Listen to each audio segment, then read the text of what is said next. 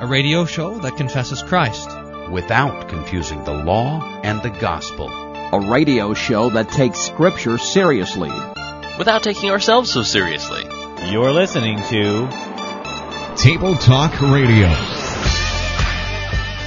Jesus does not lie. And he told me, you're baptized in the name of the Father, Son, and Holy Spirit. He told me, this is my blood shed for you. He told me, whoever sins you forgive, they are forgiven. And I've heard the Lord's voice in the absolution, forgiven me.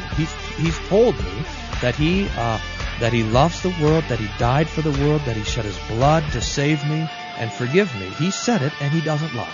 Those sins which we're supposed to be conquering have been conquered, not by our striving to overcome them, but have they been conquered by the death of Jesus. Those sins, even those pet sins that we're supposed to overcome, even the sins that we keep coming back to, those have been crucified with Christ. And now sanctification is putting to death the old Adam, the old flesh, by confessing our sins. I wasn't paying attention to what you just said. Okay, moving on. Sorry, I was reading Facebook statuses. Welcome to another broadcast of Table Talk Radio. The long-awaited Iron Preacher returns to Table Talk Radio. The reason it's taken so long is, if you remember, I'm not sure you probably remember this, Pastor Wolfman, but if you remember, the last time we played Iron Preacher, I was defeated, and so it's been a little sore. It's been a little sore. About here we are back. Your wounds. Yeah, I can tell you about that. Well, I brought in then another contestant to go against you and Iron Preacher today, and that is Pastor John Bombaro. He's pastor of Grace Lutheran Church in San Diego, California. Pastor Bombaro, welcome to Table Talk Radio. I'm glad to be here. Or maybe I should say, yeah, what's up, dudes? Yeah. And our judge for Iron Preacher, as usual, is Dr. Carl Ferkentry, is professor of homiletics at Concordia Theological Seminary in Fort Wayne, Indiana. Dr. Ferkentry, welcome back to the program. Great to be back, Evan. Thank you so much.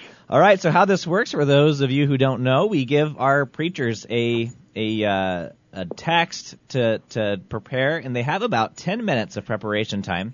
And then they each have 5 minutes to deliver their little homily, their little sermon here on Table Talk Radio. And then our honored judge, Dr. Ferkentry, will pick a winner for Iron Preacher. So that's how it works. We'll get the text going so that our preachers can get to work. The text is Luke. Evan, by the way, too, after you read the text, you got to say, "Allah preaching." Okay, I'll see what I can do.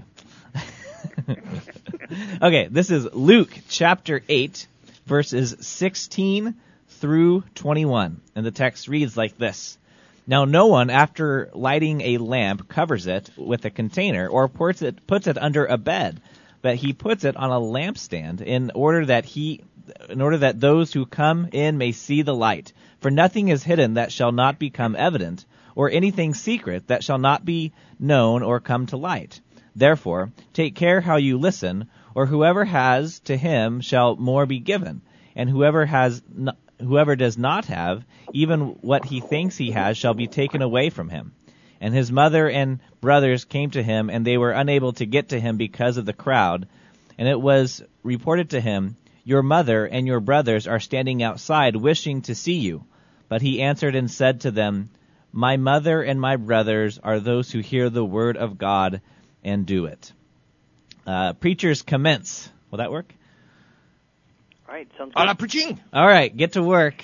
Now, Dr. Ferkentry, do we expect them to parse any Greek verbs that we asked them to before preaching? Is that part of I think it would be a great idea. I'd like to hear that from both of them. However, I do tell my students that the original languages are, if I may say, since we don't take ourselves too seriously on this program, right. are kind of like underwear, you know. Our hearers all hope that we have it on. That is to say, we hope that they have studied their original languages in preparation for the sermon, but for the most part, we'd rather not see it. For the most part, we'd like them to gain insights from those Greek verbs that they parse, and bring them to us in English, in simple language that we can understand, rather than try to impress us with the fact that they know a language we don't. So we'll see. We'll see what they come up with. Now, you're just destroying Pastor Wolfman there. He usually, before he talks about the Greek, he always asks, does anyone here know Greek? And then no one responds. Okay, now then he continues with whatever Greek. Well, I know I've had the pleasure of sitting in with him. I'll just Evan. be sure that I kind of lay low on that and won't raise my hand. So. Very good. All right, Dr. Verkincher, first question off. What is the mark of a good sermon? In other words, what questions could a preacher ask of himself, or what questions could a hearer ask of his or her preacher to walk away knowing that this is a good sermon? Well, above all else, I think Paul summarizes it so well in 1 Corinthians chapter 2. You know, he'd spent a long time in Corinth prior to writing that first letter to them, and he said in 1 Corinthians chapter 2, "In all the time I was with you, I determined to know nothing among you except Jesus Christ and Him crucified." If Christ is proclaimed in the sermon, you've got a dynamite good sermon. If Christ is not proclaimed, then you may have some wise words that you could have picked up in a synagogue or a mosque, but nothing that really is what God is intending us to receive from His holy word. And then, of course, when we say Christ crucified, that really does go to that thing that we Lutherans always talk about, that we've talked about in this program so often, and that's law and gospel.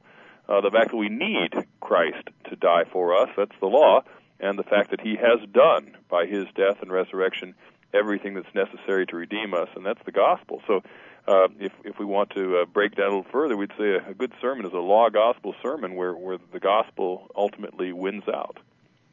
What, in your experience, either as a pastor, preacher yourself, or as a professor, seeing young men pick up this task of preaching, what would you say is a preacher's greatest temptation? That's a good question. There could be many, and from a lot of different motivations. When we say temptation, of course, the things that come to mind right away are the really sinister things, like a man taking pride in his chance to stand up and show off. You know, I tell my students, within 2 years of beginning your ministry, after you're ordained, you'll have more public speaking experience than 99% of the human population.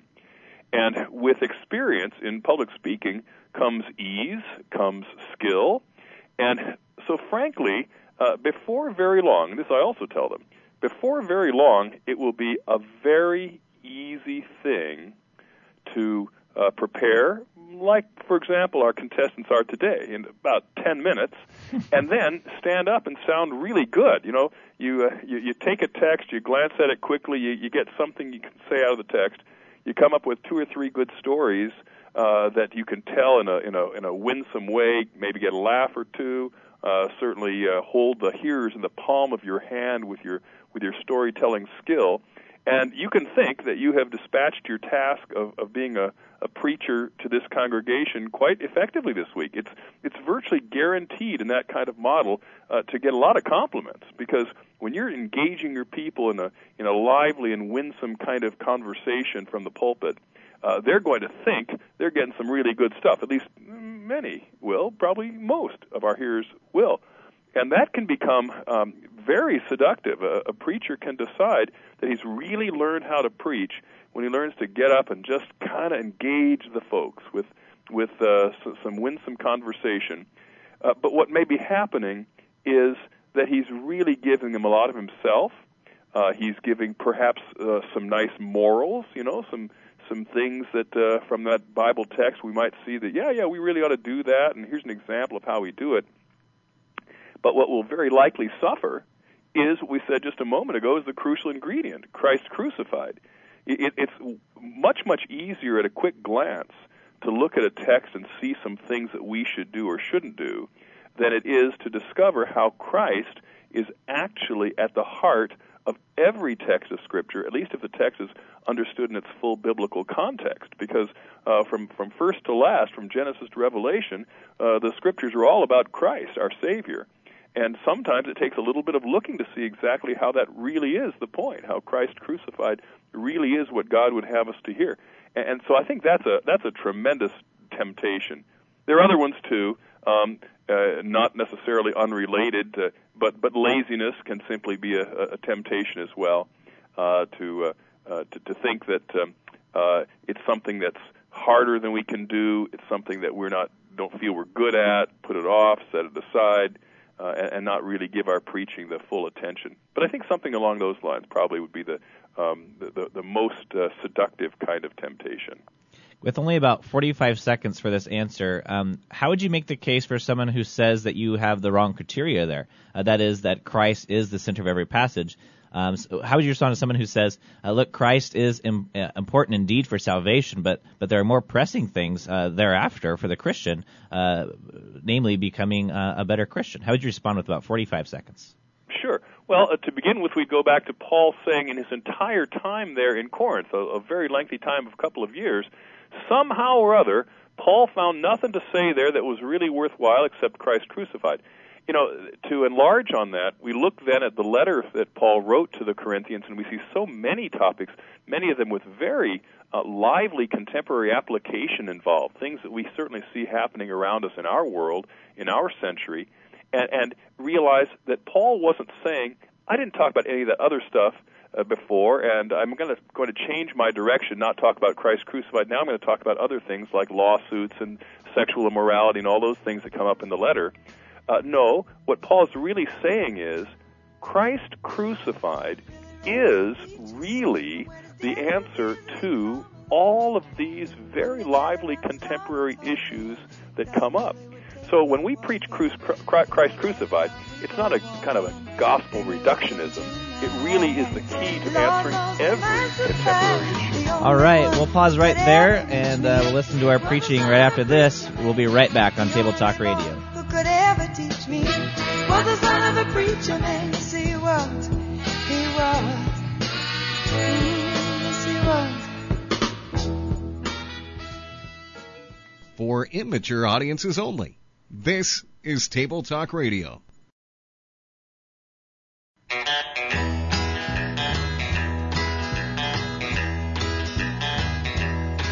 Well, with everybody trying to tell us what to do, you wonder how are you to know whose word is true. But the preachers just keep on bringing us the very same word. Welcome back to Table Talk Radio. Iron Preacher is the game, and we have our first preacher ready. Now, I don't think we put Pastor Wolfmueller in the sound booth anymore, do we? Is that right, Brian? We don't? No, you don't. Okay, so I guess you could gain some insight here. You can cheat. Yeah, that you could go to school on John's putt. Well, we'll know though. I mean, this is going to be pretty obvious if you cheat from that. Now, I want to also let our listeners aware to stay tuned. After Iron Preacher, we're sticking around with Pastor Bombaro to talk about Facebook, and you don't want to miss that because I think you might be interested in what that conversation has to offer. I'm sure that'll be great. You can tell by Pastor Wolfmueller's tone that he's not looking forward to this conversation. Pastor Wolfmueller gains his security and his popularity from Facebook. So when someone attacks Facebook, it's like attacking the personality of Pastor Wolfmueller. I want to know if there's going to be more law in the sermon or in the conversation about. All right. We need to give Pastor Bombaro the floor. So our first contestant then for Iron Preacher is Pastor John Bombaro, pastor of Grace Lutheran Church in San Diego, California. Pastor Bombaro, whenever you're ready. Sounds good. Grace and peace to you from God our Father and the Lord Jesus Christ. Amen. When God's holy word comes to us from St. Luke's Gospel in the 8th chapter, in this text, I understand, would be best understood by its Markian counterpart in Mark chapter 11. So we're going to turn there, and I think we get a fuller understanding of what this text is telling us, what is proclaiming and witnessing about the Christ.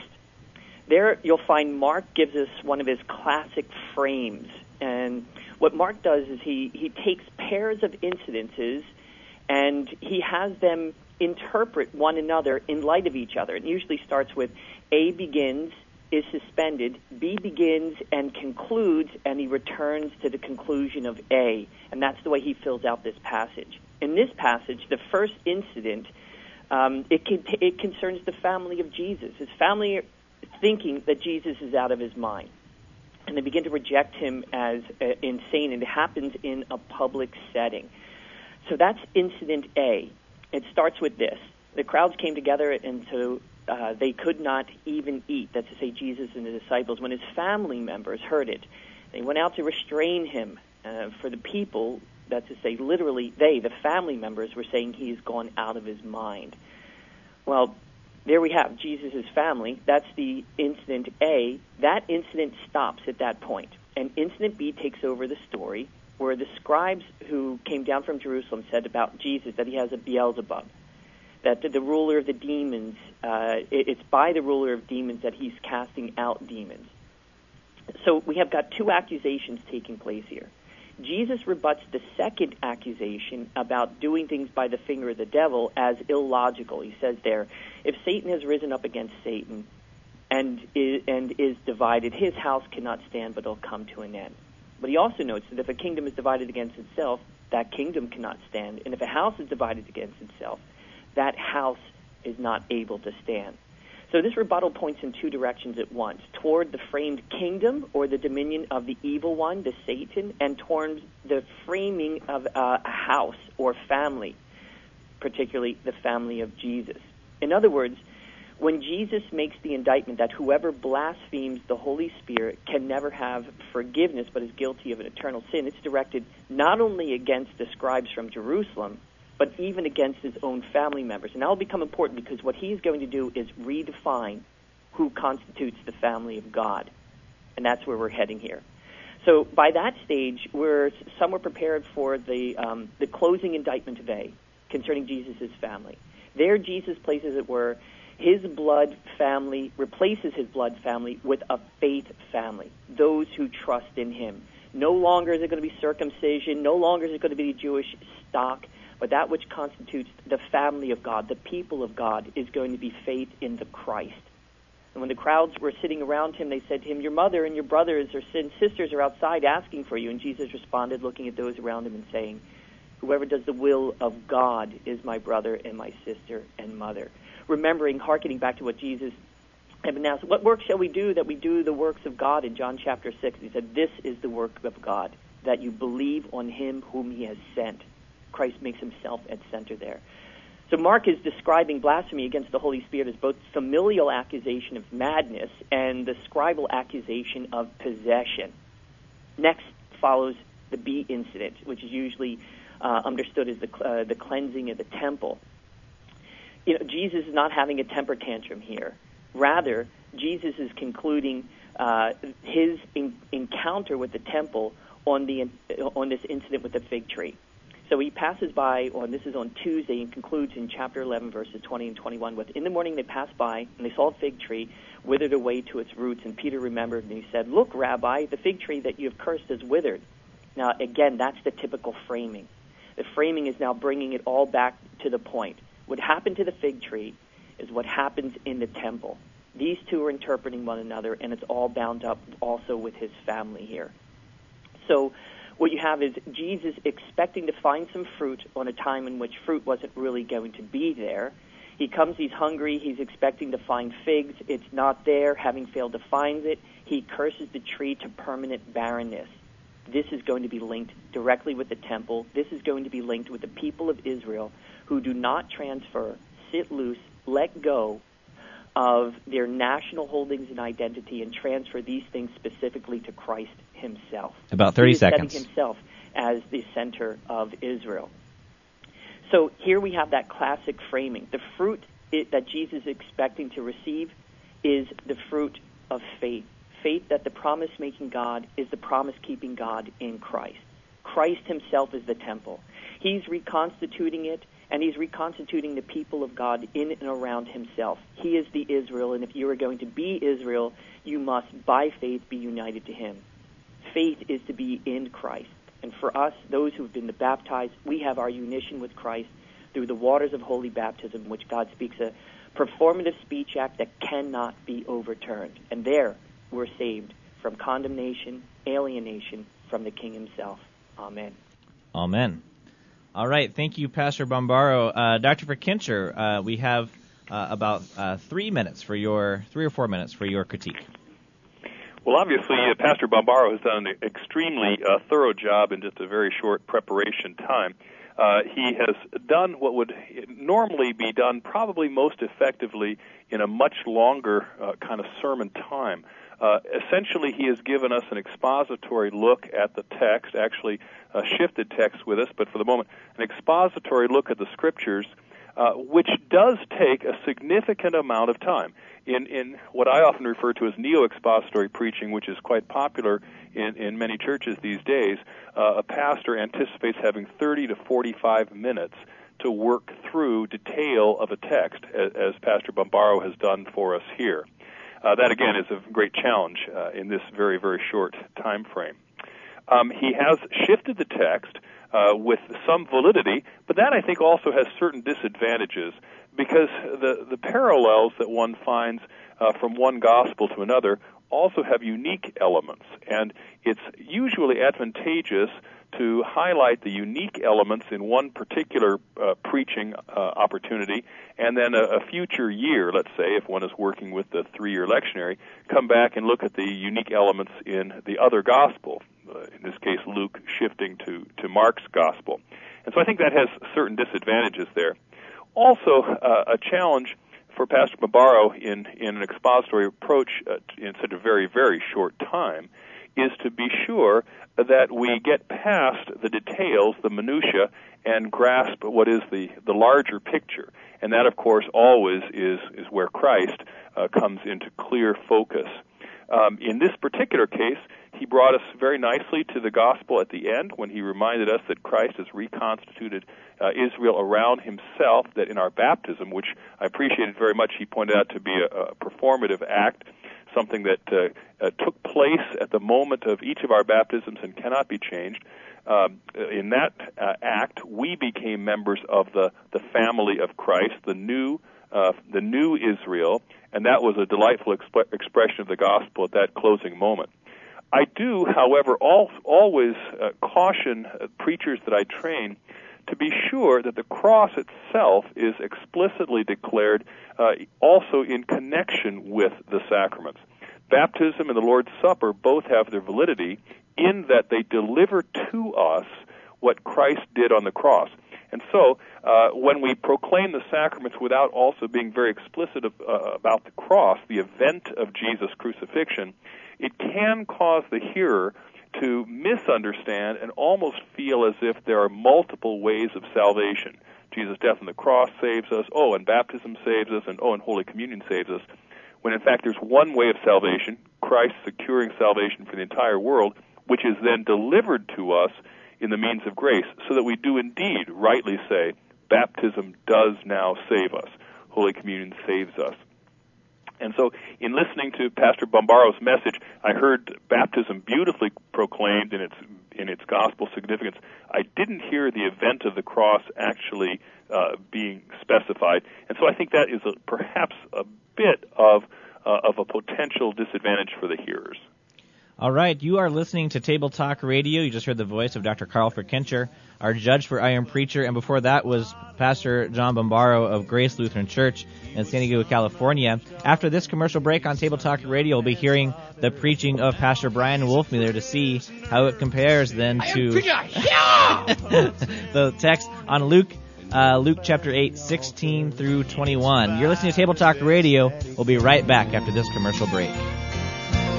Thank God for the preacher who told me of Jesus, for I'd be a beggar if not for His grace. Lord, help me show. Table Talk Radio. It's incredible how well our good looks translate to radio.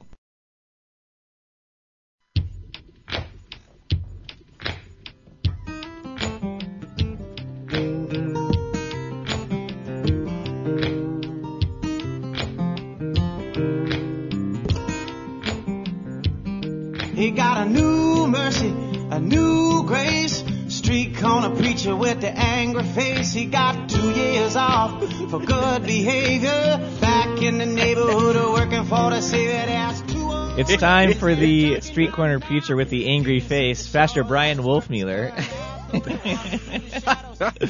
Hey, my good looks translate to Orthodox radio. Yeah, I'm sure. Yeah, I forgot to look what your record is. It's something like 2 because you beat me. Big. What's your record there? 0-1. Hey, weren't we going to do this thing where the challenger gets to choose which iron preacher he wants to challenge, you or me? We figured happened to that idea? Figured I'd be too busy. All right, let's hear your sermon on Luke chapter 8, 16 through 21, whenever you're ready. In the name of Jesus, amen. Therefore take heed how you hear. And these words from Jesus, my mother and my brothers are those who hear the word of God and do it. Jesus is wrapping up in this text from Luke chapter 8, the parable of the sower, which he just finished giving, where he talks about how he and his commissioned preachers go and preach the word, and the word is always fought against. And that's why Jesus gives this command, take heed how you listen, or literally, look how you hear. That's an imperative, by the way. Look how you hear. Use your eyes in regards to your ears, because Jesus is warning us, there's a competition for your ears. The devil wants to govern what you hear. So he comes along and snatches up the Lord's word and fills it with his own lies and his own deceptions. The world wants to compete for your ears, to fill it with its troubles, with its persecutions, with its mockery of your faith and of your God. Your flesh is competing even for your ears. You want to hear things that are pleasing to you, and the pleasures of this world come and snuff out the Lord's word. So take heed. Look to how you hear, says Jesus, because blessing is found not in the hearing of the world or the flesh or the words of the devil, but blessing is found in hearing the words of God. But, dear saints, look, we oftentimes neglect this command that Jesus gives to us. This command to take heed to what we're listening to. We open our ears to all sorts of filth and nonsense, and worst of all, to false teaching. We hear echoing in our ears and in our flesh doubt in God's word, doubt in his promise of forgiveness, doubt in his merciful love for us. Take heed how you hear and repent. Because if we want the blessing of being the Lord's brother, of being a child of the Lord's sister, of being a child of the Heavenly Father, of being a member of his household, it comes from hearing the Word of God. And the reason is because when we hear the Word of God, we hear the voice of Jesus. When we hear the Word of God, we hear the sound of his blood dripping over our sins. When we hear God's Word, we hear the wrath of God dispatched on Jesus and not on us. When we hear the Word of God, we hear the word of the cross, of God in our flesh, in our place, crucified for us. Blessed are you who hear the Word of God, because when you hear his Word, you hear his promise, his blessing, his good news. Dear saints, when you hear his Word, you hear this, that your sins are forgiven by Jesus. Amen. Amen. All right, thank you. With 2 minutes to spare, even, but you don't get any extra credit for that. Well, I don't know. Maybe the people. I defer my 2 minutes to the pastor from San Diego. Maybe the saints at Hope Lutheran Church in Aurora, Colorado would wish you would preach 3-minute sermons more often. All right, Dr. Verkincher, what do you make of Pastor Wolfmueller's sermon?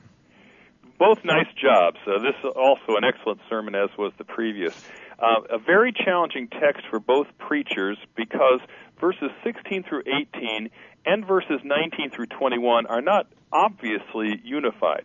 What Pastor Wolfmueller did was pick out a unifying element between the two, the hearing, from verse 18, therefore take care how you listen or how you hear. And then in verse 21, my mother and brothers are those who hear the word of God and do it. That's a very helpful element for the hearer. A unifying element like that builds, when we have a little more time to make it more formal, into an effective theme. I speak about forming a mental matrix in the minds of the hearers. That is, a set of expectations into which they can assimilate everything that a preacher says throughout the sermon. And giving us that key word of hear gave us a mental matrix which enabled us to listen and hear each of the elements in that one unified context. That was a real strength. There was a solid warning of law, that there's a competition for our ears. The devil, the world, and our flesh tempt us, trouble us, entice us with all kinds of pleasures. And the blessing that we hope to receive is only in hearing God's word as opposed to those other competitors for our ears. He called us to repent and then turn to the gospel very nicely.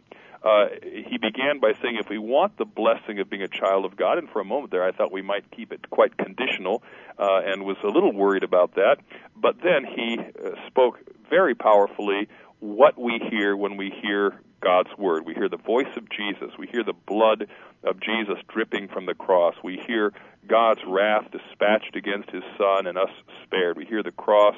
We hear his promise. And I liked very much the way he concluded with the words of absolution. Your sins are forgiven.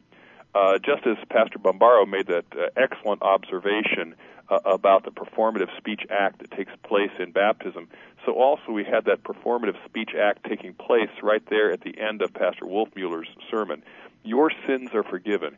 When a pastor speaks words of that nature, what he just said has just happened. When he faces a congregation and says, your sins are forgiven, then, as Jesus says in John chapter 20, the sins of the hearers really are forgiven at that very moment. That's a very powerful element in preaching. It's something that Lutherans understand to be a magnificent blessing of God. We understand the means of grace to be not just promising or offering something, but actually delivering the goods that they describe. And so in both of those sermons, a marvelous element, a marvelous way of proclaiming the gospel in making those gospel words clearly performative. So again, a very fine sermon by our second preacher as well. I noticed in this text a possible pitfall that neither one of our preachers today fell into, is this last verse. My mother and brothers are those who hear the word of God and do it. And I see a lot of preachers who would take a verse like this and then make a division between those who hear and then those who do, almost like a two-tier. Yeah, that's a great point, and you're right. Both preachers certainly avoided that. But to hear and do are things that happen.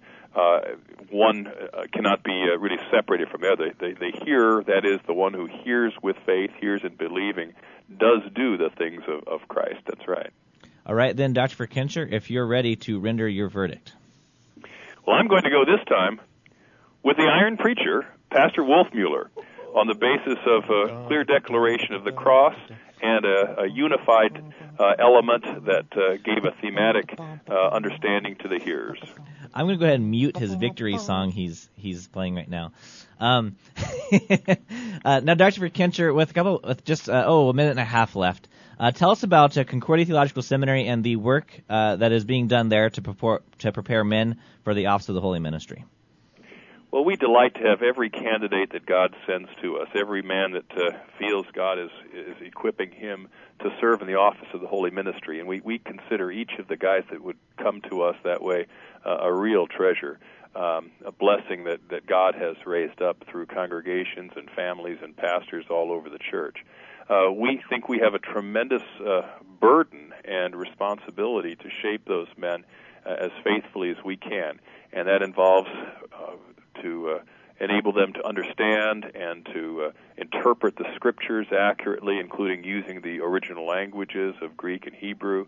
It involves understanding the context in which we do ministry today, that is, historical theology, seeing how the church through the centuries has addressed issues that often are really very similar to those we face today, how the church has taken the Scriptures and systematized them into clear teachings looking at the entire 66 books of the Bible and seeing how continuing and themes running through them are unified. And then all forms of pastoral ministry challenges. And, of course, I teach homiletics, preaching, the thing we've been talking about today. We consider that, and all the other aspects of pastoral ministry, from visiting to teaching to counseling, huge responsibilities for our men and therefore for us in preparing them for those. We really do believe that we have a sacred calling from God to mold those men. We talk about pastoral formation, which is so much more than just academics, so much more than just downloading information. Mark chapter 3 means this, and when you preach, you do this, and this.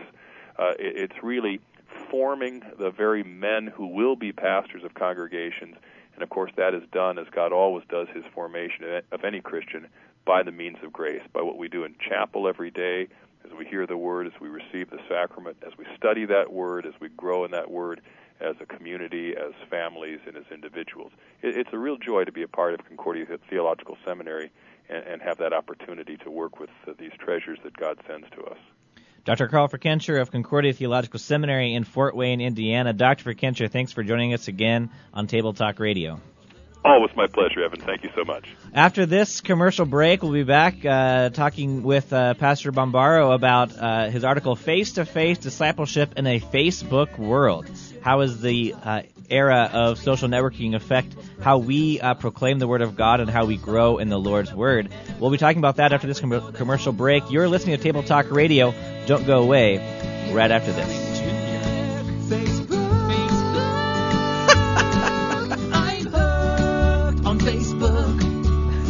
Used to meet girls hanging out at the mall, but now I just wait for them to write on my wall. Take a look, you're hooked on Facebook.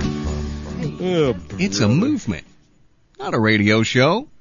You're listening to Table Talk Radio. She's just a click away. She's got Facebook, MySpace, MSN too. She's got Bebo, YouTube. She's Twittering you, and I'm calling, but she don't wanna know.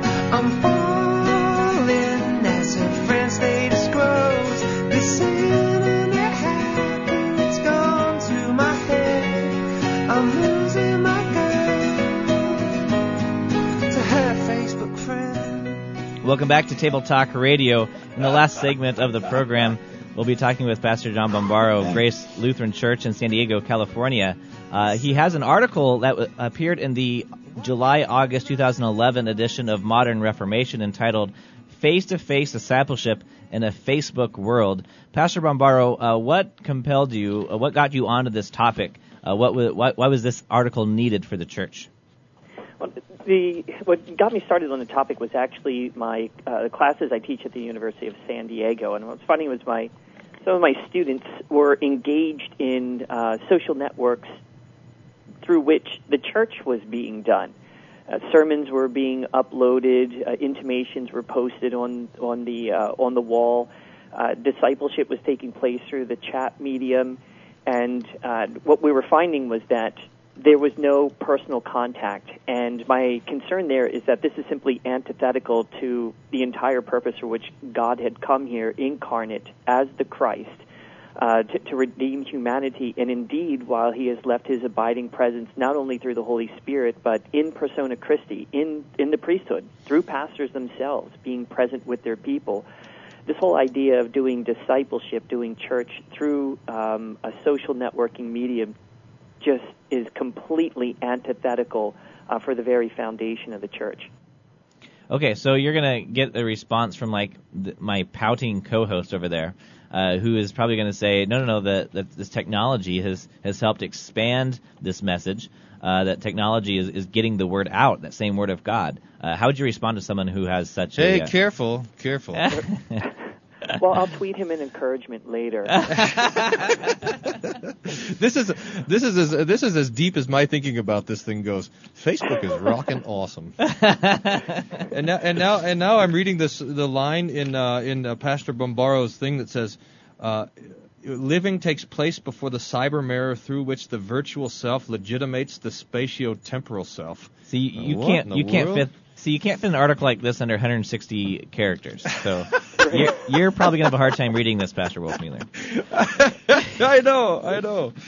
The reason this doesn't work, and I mentioned this in the article, is church is all about personal presence. It's it's not going to happen when you're sitting in front of the digital screen projecting your hologram self, which is a form of deception, quite frankly. It's lying. We go back and we remake ourselves in the most ideal way. We'll brush up the images. We put this sort of idea that we want people to think we are there. In other words, we're fabricating an idea of ourselves. We're fabricating an image of ourselves and portraying that. And you know what it isn't? It isn't real. It isn't the real world in which we live, in which someone may walk into your home and see you have a second-hand couch, that there are dishes in the sink, and you've got a pimple on your nose. That's the reality in which Christ engaged. And for all the friendships taking place online, there's still no hugs, no handshakes, no looking in the eye. You know, as I said in the article, MySpace is no place, friends are files, chats is voiceless, templates establish individuation. The whole point is that it is sending the wrong message about God, the wrong message about God's presence in the world, and the wrong message about God's people in the world, engaging the world in our spatiotemporal self. And our spatiotemporal self includes physicality. For all of the discipleship that could possibly take place, you're still not going to engage water, bread, wine, the Holy Spirit. We're not going to engage the true body and blood of Christ. We're not going to have that hand of absolution placed on our head. Those things don't take place, let alone the sharing of the chalice with someone or taking their hands during the Lord's Prayer. The community that Christ built is a real community. It is not a virtual one. And I say to my friends are the ones that I can count on and see in the here and now. Even though I'm from Philadelphia, I really don't maintain any friendships in Philadelphia because I don't live there. I live here. This is my community. These are the people with whom I interact. The rest of them are associations, acquaintances and such. It's the same thing in the body of Christ. We are tethered, moving ourselves through life with the people with whom God has put us with. I mean, even our new LCMS logo, Life Together. It's not life virtually together, like digitally together. It's life in spatiotemporality, engaging the true physicality of Christ as he is present with his transformed incarnational presence, while we are celebrating together as the body of Christ, receiving one another into the body of Christ through holy baptism, receiving the same absolution, whether you're the smoker, the overweight person, the underweight person, the black, the white, the rich, the poor, the Latino, Spanish-speaking. None of that matters. God engages us in the here and now, in reality, through the great equalizers, the Word and the sacraments. Unfortunately, Facebook doesn't facilitate any of those things. Did you see that commercial? It's been out for a while, where the young teenage girl is sitting at a laptop and talking about how many Facebook friends she has, and how her parents are so lame because they only have like 8 Facebook friends. And meanwhile, the scenes are cutting away to her parents going, out back, in their SUV, which is the advertisement. Did you see that commercial? Yeah, I remember seeing that. Yeah, I mean, so that teenage girl is Pastor Wolfmueller, and he's thinking because I have 600 Facebook friends that this actually means something. Meanwhile, his co-host is out doing totally awesome things in Oregon. But Pastor all alone. Pastor Bombaro, I want to read an exchange that you put in your article from the fellowship wall, and the exchange goes like this. Person A says, "Doing Lent? You mean giving something up? No, the whole Lent thing, church and all. Not really. What about you? Me neither. I was thinking about I'd renew my New Year's resolutions. Cool, I'll pray for you. What's wrong with an exchange like this? It's so trite. It's light. It's weightless. And it doesn't come with the real-life encouragement of someone actually being there. That's not discipleship. That's not mutual encouragement. I think there's just something profoundly narcissistic when we think that we're making friends and tallying them up with, sort of numeric score in the corner there. Oh, I've got 600 friends and that sort of thing. The fact of the matter is, Facebook actually operates on principles that are contrary to friend-making. The fundamental premises upon which Facebook rests is exclusivity, self-identification, and convenience. And all of these things are antithetical to the kingdom that Christ created. It operates on this concept of adolescent clique, of exclusivity. I wrote in the article that what we wind up doing in Facebook is reliving in this virtual kind of way our high school and college desires for popularity and the posturing that goes along with that. But isn't the period of life in which we are most confused and unsure about who we are? We're unfounded in terms of our self-identification. Christ has given us something grounded in real human history that required something tangible that establishes who and what we are, and that's holy baptism, where the benefits of Christ's life, of representation, his death on our behalf, his resurrection for our justification are transferred to us, where we become united with the one who is the righteousness of God. That doesn't happen electronically. It doesn't happen through ones and zeros. You have to engage real human beings. Is part of this, too, not only how the benefits of the church are distributed, but also how we would have conflict and disagreement with our brothers and sisters in Christ? It seems like the disagreements that take place online are more hostile than what would really take place when you're disagreeing with someone face-to-face. Yeah, I mean, we were just talking, I did a children's chapel this morning, and we were talking about the formula of forgiveness, how reconciliation takes place. And it doesn't take place with, I'm sorry for X, oh, well, don't worry about it. That's not reconciliation. Or, I'm sorry for X, well, it's okay. No, it's not okay, and that's why I'm apologizing for it. We haven't been reconciled. Real reconciliation works this way. I'm sorry for X, and I forgive you for X.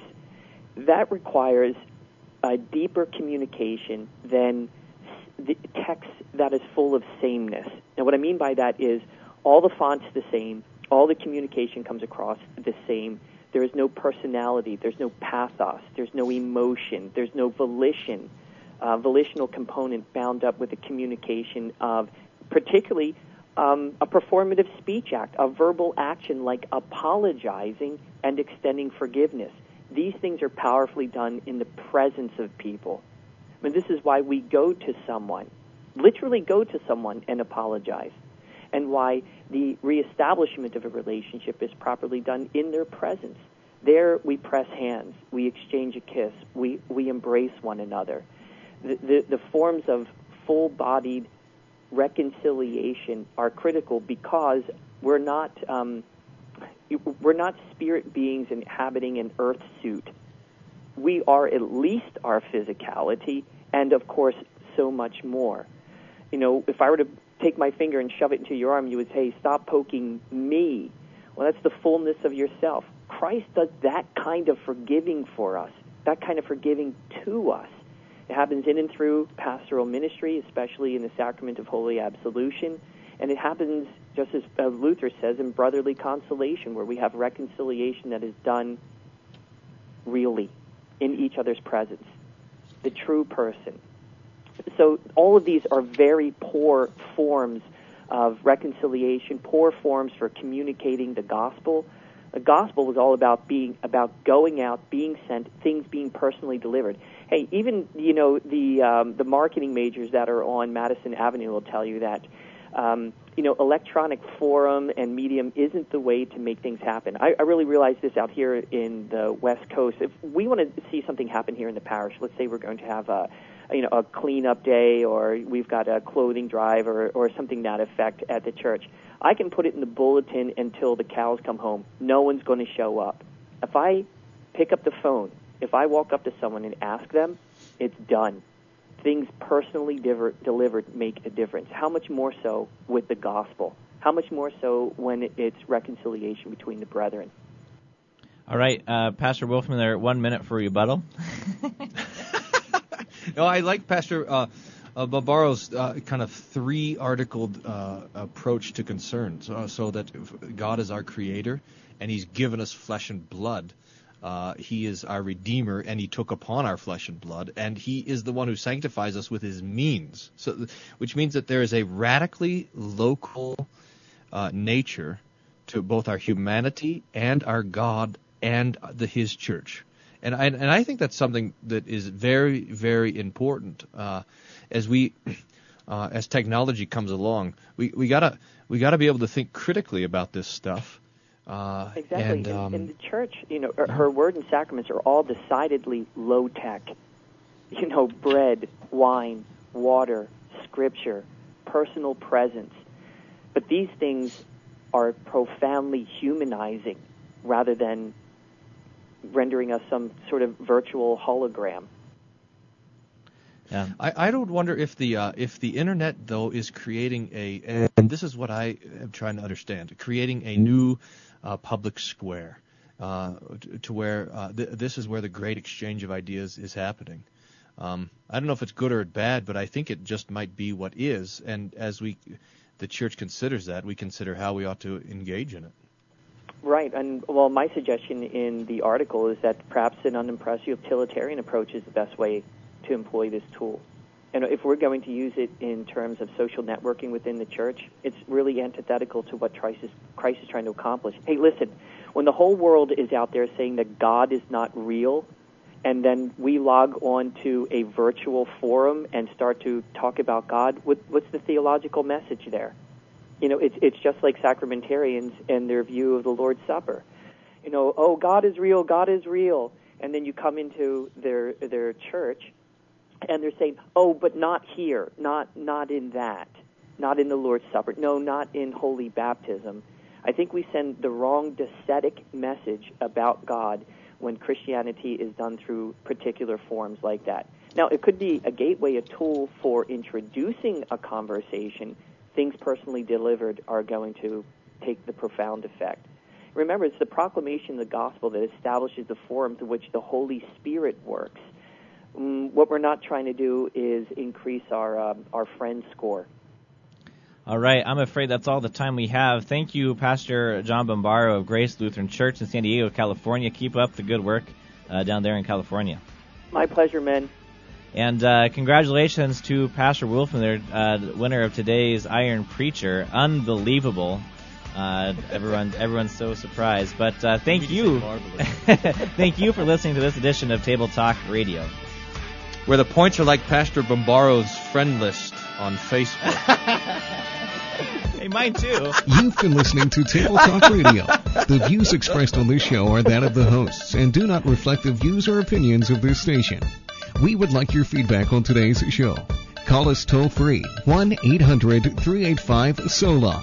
That's 1-800-385-SOLA. Or send us an email, questions@tabletalkradio.org. You can listen again to this show or any of our past shows on our website, tabletalkradio.org. Thanks for listening, and tune in again next time to Table Talk Radio.